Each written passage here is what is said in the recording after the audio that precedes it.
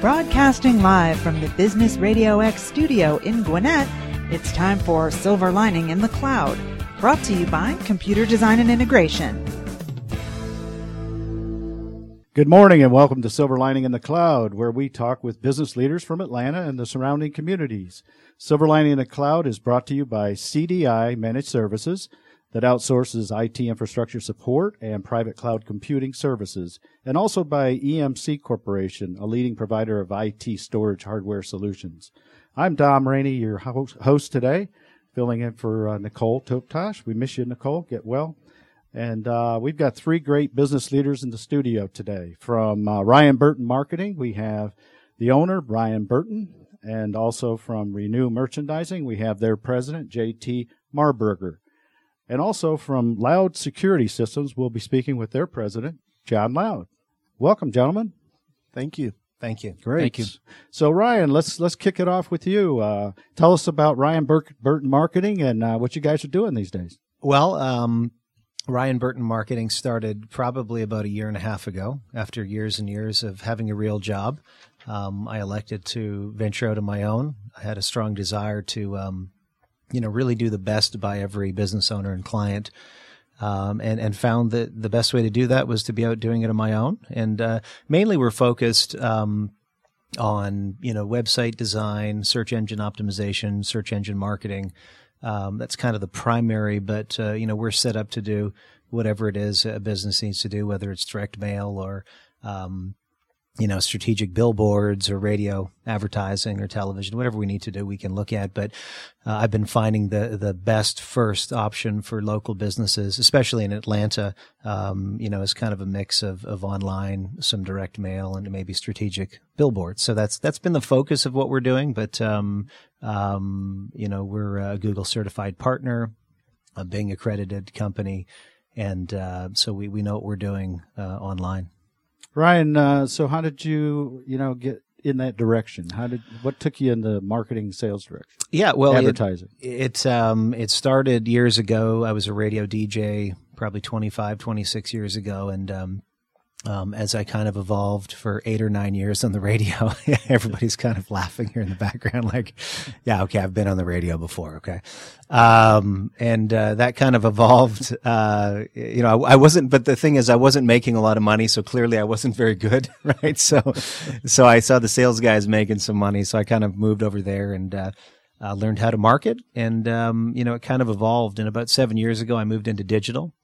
About 5 years ago, I started studying web design at Emory here in Atlanta at their web design program, and really just fell in love with digital and sort of moved into it. And because nobody owns the internet, unlike, say, a radio station or a billboard company, really, I always tell business owners that, you don't really need anybody. You can become an expert on your own and do it from your own desktop, right? And when they tell me they don't have time, they need to hire somebody, then I tell them that the best solution is to get somebody that can be very close to their business. So that's kind of how it evolved to this, and I'm loving it. It's really a great life, helping people, and and kind of being your own boss doing it as well. Excellent. It's very enjoyable. Yes, it is. Excellent. Ryan, so every business wants to be at the top of Google. I mean, Google. Mm-hmm. So what's your company's approach to helping businesses get that recognition? Yeah, well, the first thing you need to do is you have to respect Google and respect that it's they're extremely righteous. As Eric Schmidt, the original CEO of Google, once said, he said that we have so much data that if we ever abuse that privilege, that we'd be done. We'd be essentially shut down if we ever, because you just have to think about all the information they have, right? I mean, they've got all this data indexed that if they ever wanted to, be up to no good, then that would be the end. So understanding that, and then understanding that their objective is to always deliver the best possible result for anybody searching. And I think if you looked for anything, like an Atlanta SEO company, or I'm out of Decula, a Decula SEO company, mm-hmm. You'd probably find some good results, and their algorithm is about that. So if you respect that and you work within it and develop around it from, some good, fresh, original content, some healthy link building, and, just a constant working away at it, you'll get where you have to go. So it's, if you respect them first and understand that, then, that's usually the best approach to take. And that's the approach that my company takes. I had a feeling we were going to hear some acronyms today from you. Did I say any acronym that, I'm sorry, I just say it so often that SEO. SEO. You know, what's amazing is when I find out people don't know a lot about this, I realize that they really need my company, because it's, again, part of the reason I started is that there's people out there that are not explaining things properly. But it's search engine optimization, and it's the art of taking your URL or your domain, which every business has, and if they don't, then that's a much bigger conversation. But taking your URL and increasing its relevance through, on-site content, the words on the page and how it communicates with the search engine, and then off-site and your relevance off-site, which is linking. And by the way, I'll tell everybody here in this room, I mean, I'm here because this is good marketing, and this is good viral organic marketing. If you Google things related to this, I mean, this website will show up with this show, and so this all ties into everything I'm talking about, and the usage of this show on your website. And I mean, this is exactly what we're talking about, building your equity online, and it all kind of plays together in kind of a cool way. Absolutely. We're listening to Ryan Burton. He is the owner of Ryan Burton Marketing. And he seems to have the special sauce for helping companies get recognized. And I'm the only guy that has it. So everybody out there that owns a business, they should call. And I probably can't handle everybody. So just some of you. So I'm growing. Yeah. Well, it's all about growth. So you guys work that out. You listen and you work that out. You decide who's going to be the ones that then call me. So. All right, Ryan. So the tough question. So how should a business own? What should they do? What should they look for in hiring an internet marketing firm?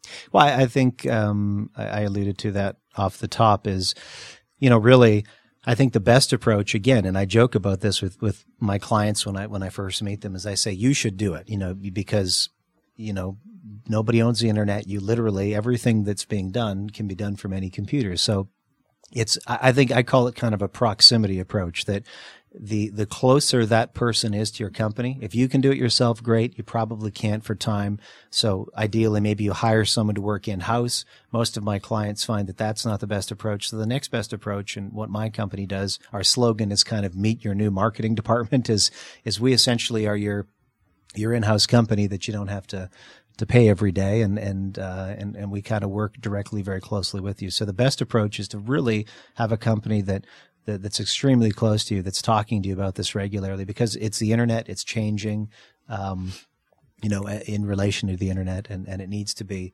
someone really needs to have their arms wrapped around it and be close to your company. And unfortunately, most companies aren't like that. You can't buy internet marketing like we bought traditional radio or traditional television. It's different, and it needs a different approach. And so I recommend just, having someone that really stays with you on it and shows you what they're doing, is transparent, and sweats a lot because they're working hard. Yeah, absolutely. Well, you better not sweat too, better. profusely that it's really awkward, but just heads works down. hard. Yeah. So all right. So is it a money matter? Is it how do you get a higher ranking on Yahoo and Google and yeah. I had a friend who used to say, "Is this a problem money can't solve?" And pretty much most of the time, that's the answer. Well, yeah, that's a great question. And there's the pay per click, which is you buy the ads, and I'm kind of visually showing the top and the side of, say, the Google search result. And we're really in a Google world, by the way. I mean, all of my analytics show that 90% of my traffic for people is coming from Google. So, but it's to answer the question directly, no, you can't buy your way into the rankings, but search engine optimization is a time and talent business. And you kind of equate it to, say, I hate to say hiring an attorney, because we all kind of, and we love attorneys, but it's kind of like, oh boy, an attorney. So it's, hiring an attorney, you're paying them for their time and you're paying them for your talent. And if you hire an attorney that's not great, you might end up in jail, right? So, so you want a talented attorney, you probably have to pay them more. So search engine optimization is a time and talent business. It's a manual job that someone is building content on your website. For example, blog posts that are relevant, that are optimized for certain key phrases.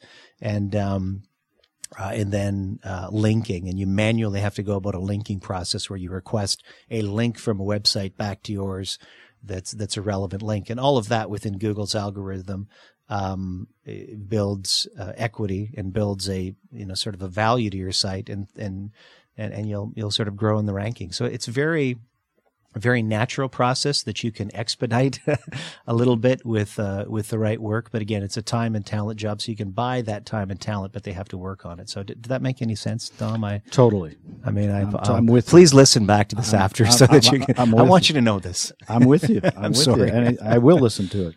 So you're listening to Silver Lining in the Cloud, brought to you by CDI Managed Services and EMC Corporation, and Ryan Burton with Ryan Burton Marketing. So Ryan, here's another one: mobile responsive website. Why should a business owner have one? Well, any leader, any digital leader today, anybody you hear will talk about the transition to mobile.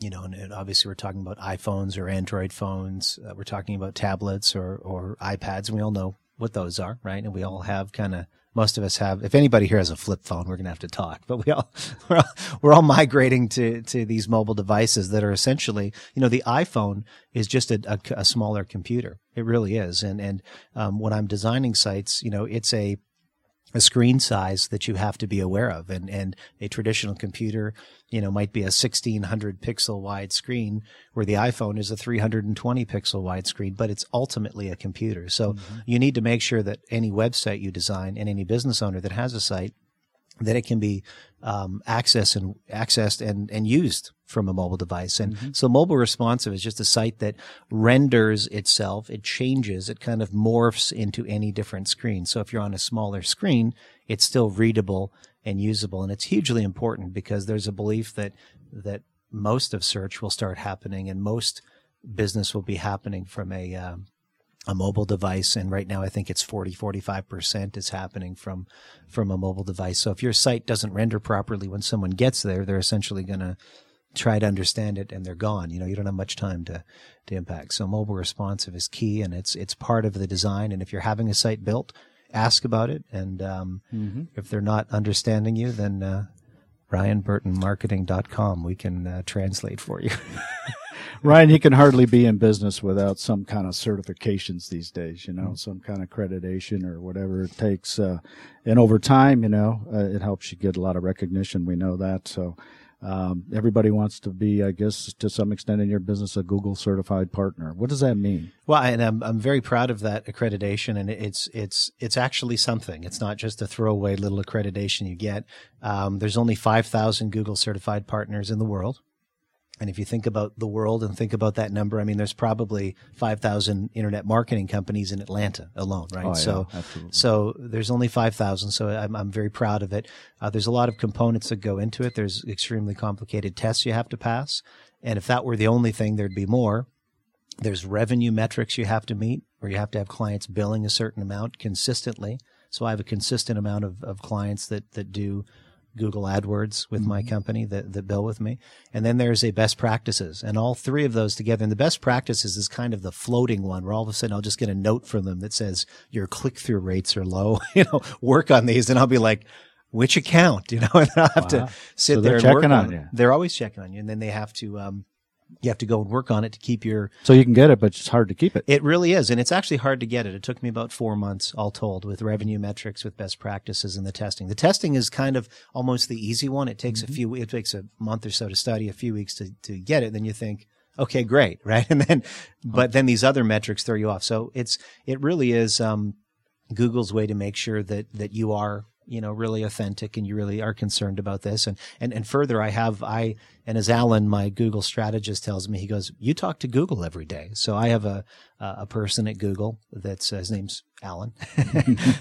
I won't give his full name. I'm going to cloak him from everybody, but he's a strategist that builds campaigns with me. And he's extremely helpful. He's built 3,500 AdWord campaigns, and he helps me build them and watches metrics with me, and it's wonderful. So yeah, it's definitely a certification that we're very proud of, and we work to keep every day. Okay, so Ryan, here's a double-sorted question. So what do you determine? How do you determine success? For your clients, and what makes you different and better? Well, at the end of the day, any advertising you purchase is about a phone call, and it's about a person walking in the door to do business with you. That's why people do it, and let's not let's not mislead or talk about it in either way. That's the end game, and we've become very. My company is very much about tracking. We track every metric. We use webmaster tools and all analytics online to see everything that's going on, where you rank for everything, and then phone calls. We track every phone call, and tracking has become more dynamic. You can do much more sophisticated tracking, but at the end of the day, my clients, we can directly connect what we do with the leads they get and the business they get, and they do very well. And we work very hard for them and care about that very much and have conversations about it. We look at those results daily and talk about them. And so that's really the end of the day and the end game. And that's what we focus on with all the work we do. So, and my clients are happy. Do you have clients outside of Atlanta? I've worked outside of Atlanta. So I have, I have had clients outside of Atlanta. I worked in the Orlando market for 5 years, okay. And I have I have a client now in Denver that I have a roofing company in Denver that I work with. So we're looking at that, and we're growing, but I'm very focused on Atlanta. Absolutely. This is kind of our home, and really I believe you kind of grow out of your backyard. And if you can't do it here, you can't do it anywhere. So we're doing well. So the growth part of it is more of having people in those areas, because it's a little bit of a commute to Denver every morning to go see your clients. So I need to make sure I've got the right person out there before we properly expand. But ultimately, I never want to get away from the core of really caring for the client and doing the right thing. And I don't want to turn into some big company where all of a sudden we're not really doing the right thing every day and taking care of our clients.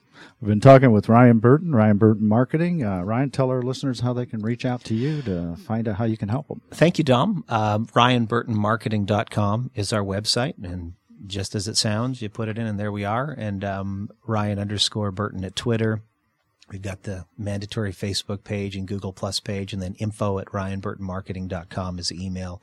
And should I give a phone number? Is that appropriate to do? Or do people call anymore? Is that they better?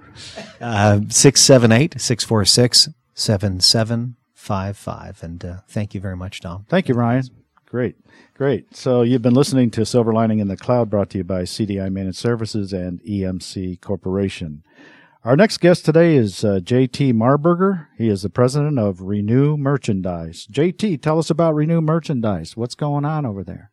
Okay, Dom, be glad to. John, I feel sorry for you because I have a radio voice. I have someone that does no radio, so no one will be listening to time the time I'm finished, they will have all been asleep and left. So. That's why we put you in the middle. Exactly. So sorry, John, you get the short end of the stick. It's all good. With Ryan's beautiful radio voice, I do not have that. So anyways, I already forgot the question. So you have to do this with me a couple times. So I my concentration level is, when I was a kid, they gave me a book and they said coloring outside the line. I made Japanese birds out of them. So it's my focus is very, very touchy at times. So. Well, you got a great website. We could make this easy and just tell our listeners how they can get in touch with you or call you or whatever. Exactly. But no, let's nail it on the head here. Let's tell us about Renew Merchandise. Sure. So Renew Merchandise came about. I started in the promotional merchandise business, selling branded merchandise. Been in it since 1989. So actually started as a lot of small businesses. Started out of a one room out of my parents' home. My mother started the business. She used to sell silverware to banks, and so it wasn't my destination when I made that decision. I didn't. No one ever makes that decision that they go to college to be in the promotional merchandise business. It's kind of an accident. But it's actually an $18 billion industry, so it's really pretty big that most people don't know. That's about. not chump change. No. So anyway, so long story short, started a company called Incentive Marketing, and basically went through the journey of making promotional merchandise. And then in let's see, would be, I'm really bad with dates too. So my wife puts our anniversary in the back of my watch so I can remember what it is. Saves me a lot of trouble, let me tell you. Yeah. He lost his watch. Yeah, I did lose my watch too. So long story short, in around, it would have been 2000, I got the Coca-Cola contract. So making Coca-Cola branded merchandise. So when you go in the store and you buy a 12-pack of Coke and you get a free T-shirt, my company does that for Coca-Cola. 13 years ago. Yeah, Right. yeah. So and then in 2007, Coke came to me and said, "Hey, we're going to get in the recycling business," and so I said, "Okay, so tell me why." We love Coca-Cola, but as a business owner, you got to always be with big companies. You have to understand the rationale, because you don't want to totally change your business and then be out of the business in 24 months. So I needed to really dig deep to understand what the direction was with Coke, and they wanted to basically, from a procurement reason, that they could make a new bottle from an old bottle at a more cost-effective way, and on top of the environmental impact was the reason they were entering the business. So that overall made sense to me, and so I started exploring with them. I took the journey with them, and so the challenge that they have is that when they make a new bottle from an old bottle, they could only use about 20%. So they had to find a market for the other 80%. And so they advised me that you could start making textiles out of it. So at the time I had no idea, didn't know anything about it. And so that's what I started exploring. So Coke took me to a number of recycling plants all around the world. Our contract with Coke is globally. We just did a bunch of stuff for World Cup, actually. So very familiar with the Brazil, and be interested to see what happens now that the Brazilians are out of the World Cup. It could be some issues. They better make sure security is tight, because it's an interesting place. But anyway, so basically traveled around the world and tried to understand the business and built it. And over the last 7 years, that's what we've done. So we've done a number of programs. I don't want to get ahead of myself, but we've done the Vancouver Olympics. We did the London Olympics. So we do a lot of high-profile programs with Coke and other sponsors. And so that's kind of a long answer to your question. So, All right, let's talk nuts and bolts. How do you turn recycling bottles into merchandise? Okay. Well, believe it or not, most people don't realize this, but when you look at a bottle and you look at the bottom, it says PET on the bottom of it, and it's I'll butcher the name. Polyethylene triethylate is the chemical, and it's the same as polyester. So whatever you see in your Nike and Under Armour, this is used to make a hard product, which is a bottle, but in the raw material state, it can be used to make polyester, as well as a number of hard goods. So what we do is we basically, the bottles get picked up by a collector. Then the collector sorts the bottles from cardboard and aluminum and all the other things. And that's done at a material resource facility. And then after that, it gets consolidated and sent to a recycling plant, and those are the plants. So I got to know all of this entire function with Coke. So Coke. Are there local plants, recycling plants? Yeah, absolutely. Yeah, there's such a wide degree of sophistication. Coke, I don't know how many patents they did on the recycling process, but a number of them. So there's a great degree. I mean, you could recycle out of your bathtub if you wanted to. So there's great degrees of sophistication. So what happens is, because there's such a wide degree, you don't know how good the raw material is, and it could be too far down the line. So you really got to have contaminated or exactly. And you can get away with a little more in a bottle with fiber and filament and yarn, which we make our own of all those now. It's so fine. It can't be. It has to be very, very clean. So this ended up, I mean, I could go through many stories, but over the last 7 years, we finally got to the point of us controlling this entire process, ensure that we had good quality material and good quality product. And so, so we finally have gotten to the point now, and now we're at the point of commercializing all the R&D and all the work we've put into it. So and the timing, everybody is, the messaging from sustainability when I started 7 years ago was not that popular. I love to say this is, again, detract from the conversation. This is that, when I used to go to the meetings, it's people have a different image of recycling and stuff like that. I had one person that Trash. Yeah, and just from a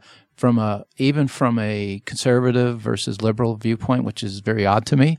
So I've even talked to a politician. They're like, "Oh, well, that's a liberal." I said, "What are you talking that?" Maybe 10 years ago, but today that's everybody cares about that. So anyway, so when I first started, though, that was still the case. There was still you're kind of a tree hugger, or you were Politics involved? Yeah. Wow. Yeah. That's strange. So anyway, so long story short, my story is this. So there was one person. So a lot of hippies and stuff were into, hey, let's do this. We'll do, And so this one girl that I talked to, she says, I can't believe it that, I've had to kind of sell out and become a capitalist now and become a business person where I just wanted to make the earth better. And I said, it's funny. We've met in the middle. I was a capitalist and a business person, and I've had to become a hippie. So that's why I'm wearing my sandals today. Really, I'm not really. With black socks. No, I'm not. Oh, man. We're listening to J.T. Marburger. He is the president of Renew Merchandise and turning plastic bottles into merchandise. I got to ask you the question. You hear about these, because I drink out of these, bottles of water, and leaving your bottle in a car in the heat, does that break down and create health problems for people? Maybe it would be a good one to ask. I wouldn't be qualified to answer that one. So wow. I would not be qualified to answer. Okay. I will. Yeah. So didn't mean to put you on the spot. No, it's okay. You can. Hey, it's all open. I don't want to. Yeah. So, but I know that from a recycling standpoint, people say, "Oh, you can't put anything in the bottle," or that doesn't matter. Okay. You can put anything you want in the bottle, and then it gets recycled. All I can say is that, all plastics do leave residues. Yeah. So the more you Fair use enough. Probably not a great question for you. So, why is it important to businesses and even universities, I guess? So our market's been, so we've become kind of the go-to company of taking, of taking waste and reusing it and make it in an applicable way. So a little bit related to Ryan's business is we've turned it from a marketing standpoint that we took our promotional products background and said, hey, you're already making T-shirts and making polo shirts and making pens.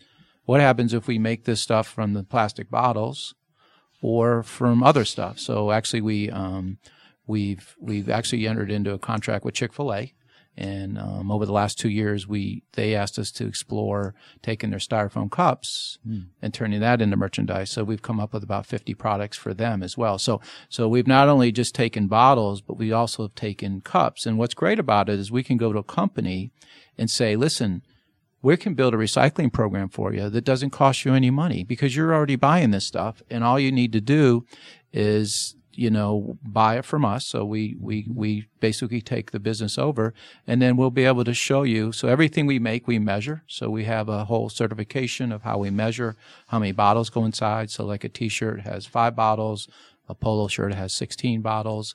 And so we can measure at the end of the year how much they've recycled, they're used in this and created demand. So they're actually creating a very positive image for their business, on something they're already buying, so they don't have to do that. And we've launched our line.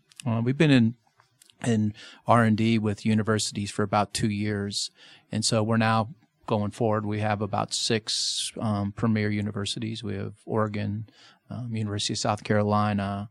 I went to Georgia Southern, so I had to take care of my boys at Georgia Southern, and then we have a number of other very high profile universities. And this is really, really important at the university level because they all have strong sustainability. There's now a degree in sustainability that didn't exist 4 years ago. So you can literally get a PhD in sustainability because it's creating new jobs and new opportunities. And so when I come to these schools, they are just salivating. Honestly, I have probably 100 that want to sign up, and we're sticking with 5 or 6 because we got to make sure we make money. We're in for profit. So that's why I tell them right away. So like when I met with Oregon, I talked to the guy, the head of Office of Sustainability. I said, I want to be very clear. I am for profit, okay, but I'm here for profit the right way. And so I wanted him to understand that this is not a nonprofit, but I will build a recycling program. And what the basic goal is that if you have your favorite T-shirt with the University of Oregon on it, and it's made from bottles, you're going to take an extra step and recycle the bottle. So it really changes the world. And then that student's going to tell their parents and their grandparents. And then what's going to happen is the recycling rate in the United States is 30%. It will go to 40 and 50% because we're the worst. The United States is the worst recyclers of any developed country. So. Talking with J.T. Marburger.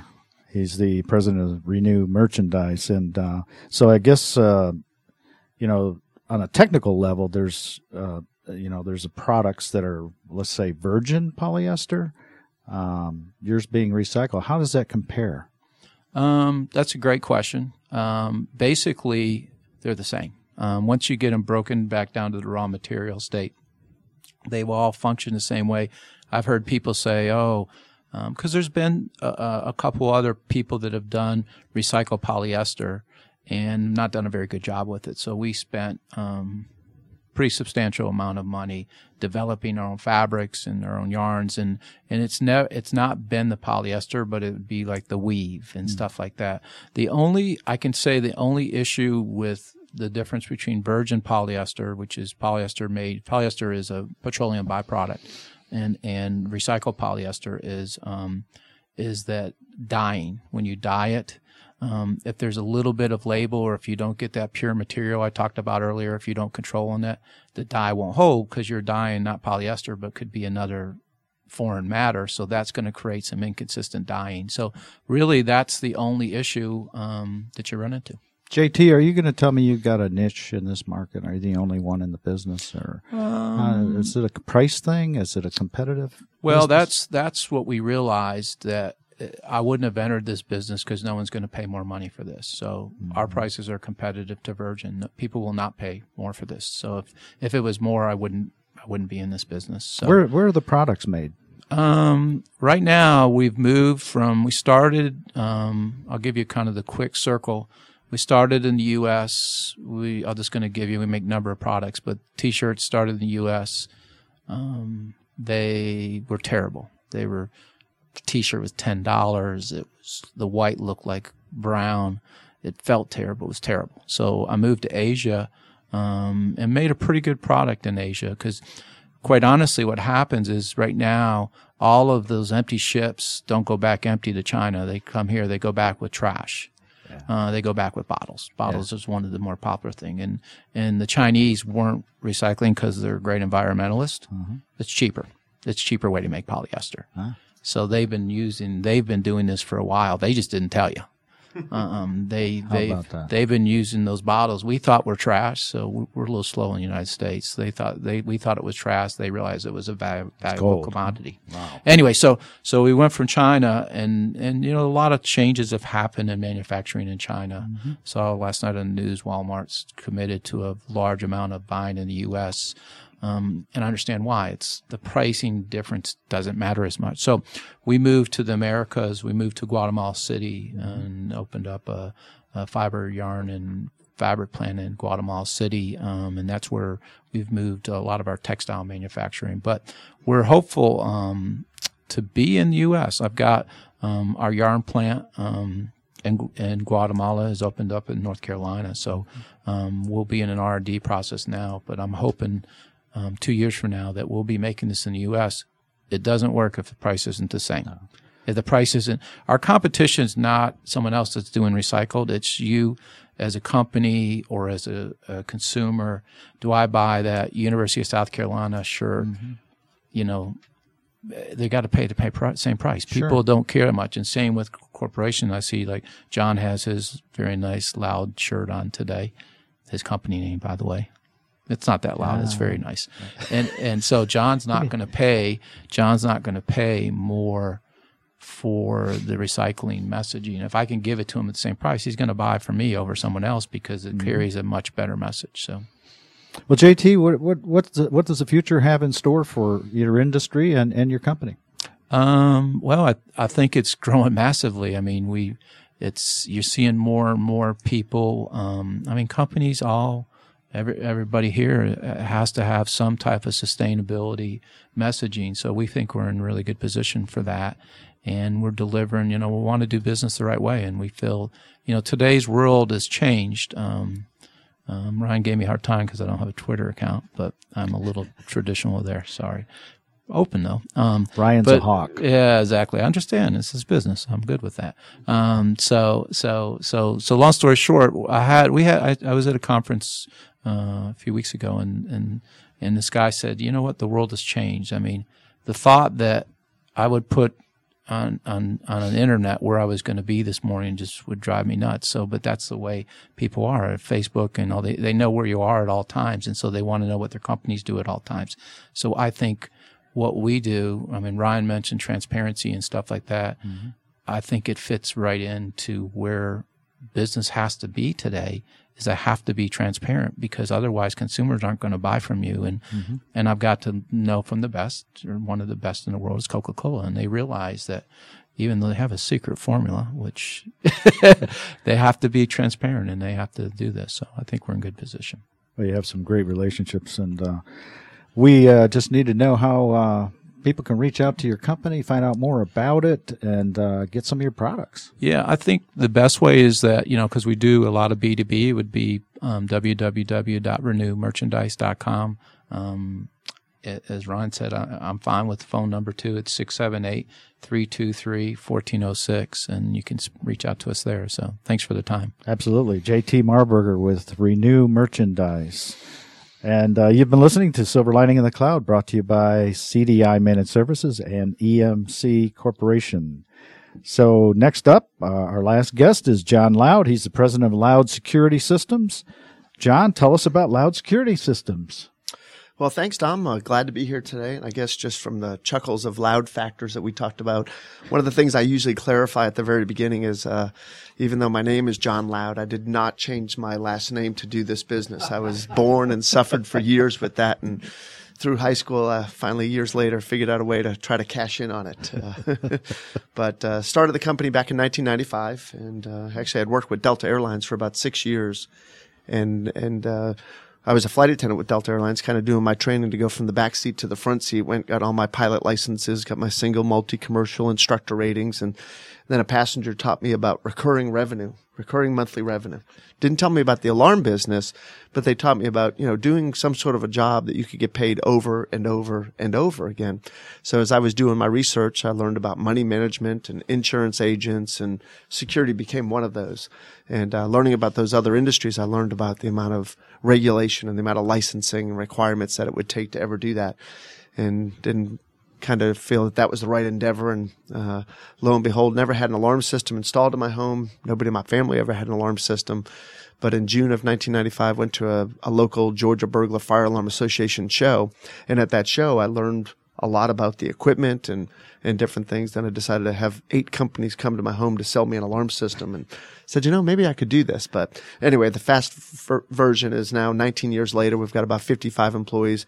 We're based out of Cobb County. We have customers all around the metro Atlanta area, customers in about 17 different states, but the bulk of everything is really based here in the metro Atlanta area throughout Georgia. And it's more than just security systems, right? Actually, yeah, it is. I mean, we are a low voltage, unrestricted license holder. I did finally realize after 2 years in the business that I was required to have a license. I did get my license and filled out the wrong thing, got the unrestricted one, so I actually could do everything. One of my certain philosophies through the years, and JT talked about the R&D factors of his business that goes on.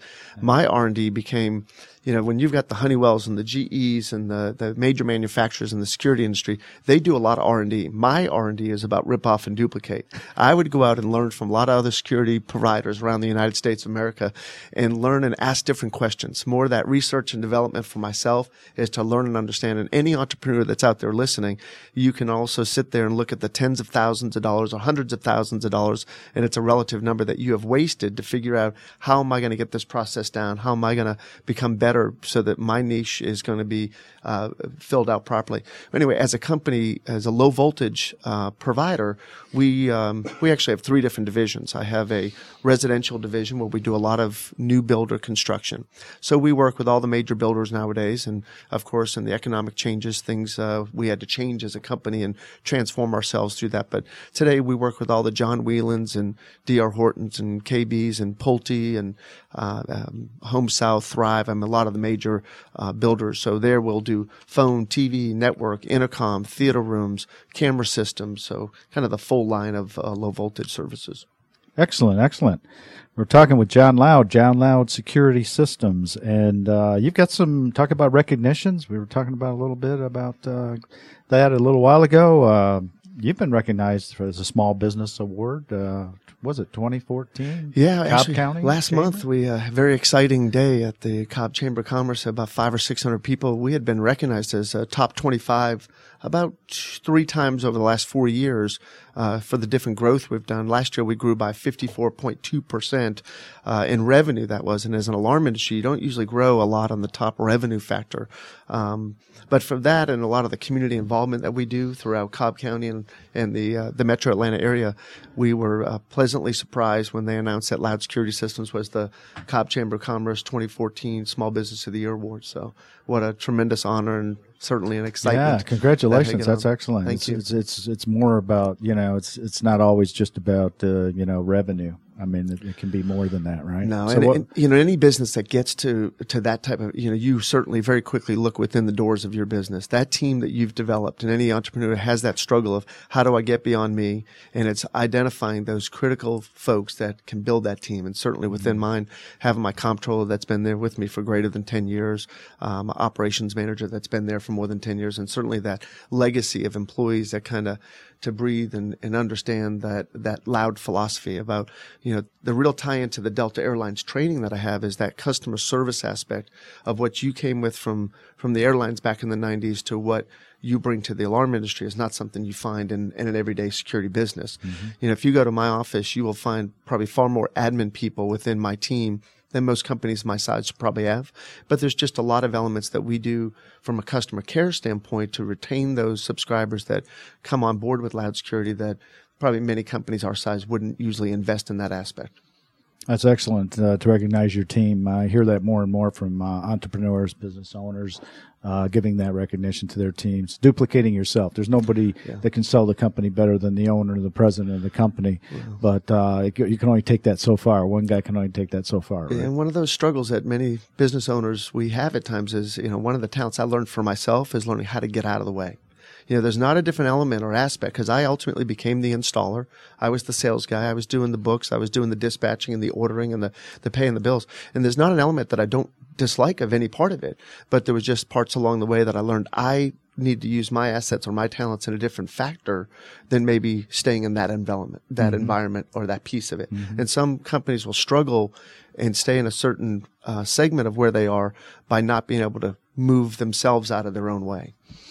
Well, John, JT even said, it's kind of hard to say no in business. Sometimes you have to say no. You got to get the right price. You got to stay in business, right?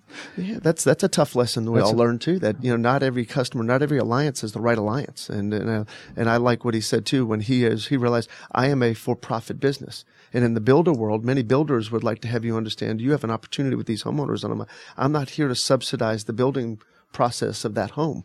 That's not the product or services that I'm in.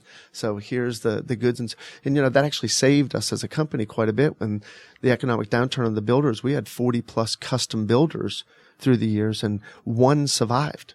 Only one. So you talk about transforming a company and growing through these years.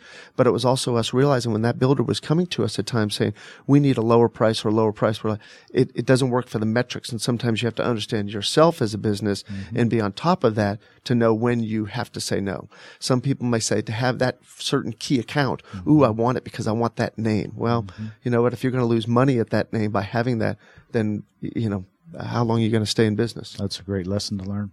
That's great. Well, John, there's obviously some trends in your industry, and technology is part of that. What's facing the security alarm business and the security industry, in your opinion? What's going on? The security industry is usually low and slow technology change until about the last 24 months now. Now you're watching the alarm industry as a whole change from being a life safety driven entity to be more of a lifestyle. So life safety used to be about smoke detectors and motion detectors and door contacts. Now it's all about that smart device, the tablet, the phone, where I can change the thermostat, lock the locks on the door, turn the lights on, look at the cameras, watch my pets, watch my children. So it's becoming a very much more of an interactive tool. Something that Ryan had said early on was about Google. And, the information that Google has, and it becomes a security element. Just as JT said, hey, if somebody's going to put on Facebook where you are, where you're going. Well, if you realize what just happened is there's a product called Nest. Nest is a thermostat. Well, now Google just went and paid a lot of money for the Nest. Well, the reason why is Nest is a very smart device. The Nest learns about the movement, the motion, and everything that's going on in that house. It's not just about programming a thermostat. And then they started to go into the smoke detector. The Nest product did. So now Google picks that up, and now they are now going to be in the home learning other things that are going on, and then knowing when they're home, when they're around, the information about where the Nest line was going, and why Google now takes that information to start to say what other element we can do. I mean, it is tremendous and mind-boggling, and I'm sure for Ryan, he's a lot deeper in that aspect of it. But when they all start to get in the security part, you're like, all right, how does that factor? But back to the question, Dom, really it's that alarm system, because that is the single control unit that tells that home when you're home, when you're leaving, when you're going to bed. So if you arm the system that you're going away to vacation, it sets the lights and the thermostats and the locks and everything one way. And if it says I'm just going to bed, it has different settings. Or if I'm just going to work, it has different settings. So it's becoming and we've done automation for a lot of pro athletes through the years. But the automation packages that were 8, 10, 15 years ago, that security panel was a $1,500 security board before I put all the devices on. Now we're talking about $100 board. So with the GEs and the Honeywells, it's much more affordable for the everyday home, and you can scale how far, how deep, and how much information you want to interact. So should people upgrade their old systems? That's the big changes. There are more changes in the upgrades of systems because people want the interactive opportunities to be able to engage and manage their home. But let me share with you another big trend that's happening that everybody needs to actually be concerned about. Here we are in July 2014. The Atlanta marketplace is going through a 2G to 3G cellular conversion shutdown. And what that means is the alarm communication devices that are out there in the panels. And I was president of the State Alarm Association for 3 years. So let's put loud security systems aside for one sec. So I'm going to talk more topical. Doesn't matter who your company is, who your alarm provider is, ADT, Ackerman, Protection, doesn't matter the provider. Everybody's facing the same situation. So if you've got an alarm system out there and you've got a communication device, you may be in that area within the Atlanta marketplace that they're going to start to shut down the 2G cellular network. So that means your device is not going to work. So your alarm companies have probably been trying to reach out to you. And I encourage you to take that call, answer that letter, and do it, a couple days too early as opposed to a day too late or a month too late when something happens and they're going to say, we've been trying to share with you that here's what's happening. And so that everybody looks at that trend in the future. What is going to happen is years ago, we went through the analog shutdown. Okay. And we went to the 2G. Now where everybody's converting to a 3/4G. And there are towers being pulled with 6 and 7G wire. So now whether people go to IP communicators, which is a way that people can go so that you don't deal with the constant change every 4 to 6 years of each thing being shut down. And it's kind of funny though, the consumer is almost disgusted or frustrated with the alarm companies in this process. And it's funny that the phone that everybody that's listening has in their hand, I would ask you, when's the last time you've upgraded that phone? People forget to do it. Probably less than 2 years ago, maybe 3 years ago. And when you upgrade your phone, what does that cost you? Do they just give you that for free? No. But it's funny with the alarm companies, number one, to even have to go through the upgrade process is bothersome. And if it has a cost factor, it's burdensome. So anyway, the companies are creative to try to make that not be a financial impact. But unfortunately, at least take the time to hear this and communicate with your alarm provider to say, hey, look, get me on your list. Let me get upgraded and get that conversion done. Thank you, John. That's great information outside of, providing that for people. That's excellent to know that. I was probably the last one to upgrade Windows XP. So I'm probably one of those guys. Anyway, we're talking with John Loud. John Loud is president of Loud Security Systems, and there's some new ordinances, false alarm ordinances going around also around the metro area. So can you comment on that, John? Sure, absolutely. I've worked with the Georgia Chiefs of Police Association for about 9 years now, and all the model ordinance that have been written. But in pretty much every jurisdiction here in the metro Atlanta area over the last 2 to 3 years has adopted some sort of ordinance. So City of Atlanta, Fulton County has actually not done a new ordinance. DeKalb has. It's absolutely atrocious. Cobb County has done one, which has actually been very beneficial. I'll give you an example with Cobb County. They had 43,000 calls of service. And these are wasting taxpayer dollars. So I'm a taxpayer before I'm a business owner. My business can go away tomorrow, but I'm still paying taxes. And most of the focus that everybody's doing with these ordinances is really about reduction of wasted resources. It's not about a revenue generator. So Cobb County went from 43,000 calls of service back in 2008, and they're down to about 16,000 calls of service today. And you realize that over these last several years, a whole lot more alarm systems have been installed, but it's really now making those ordinance so that that subscriber becomes accountable to how do I use it? What are the false alarm factors to it?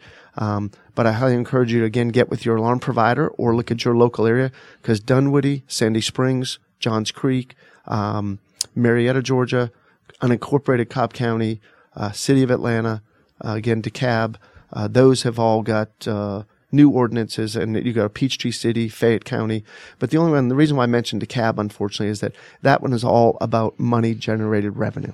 You know, they are fining and feeing the subscribers to even get registered. Most every other jurisdiction is not even doing that. So it's got a lot of peculiarities, and I know there's steps underway to try to change that in the next year or so, but I encourage you to reach out to your commissioners to say we want a better balance there.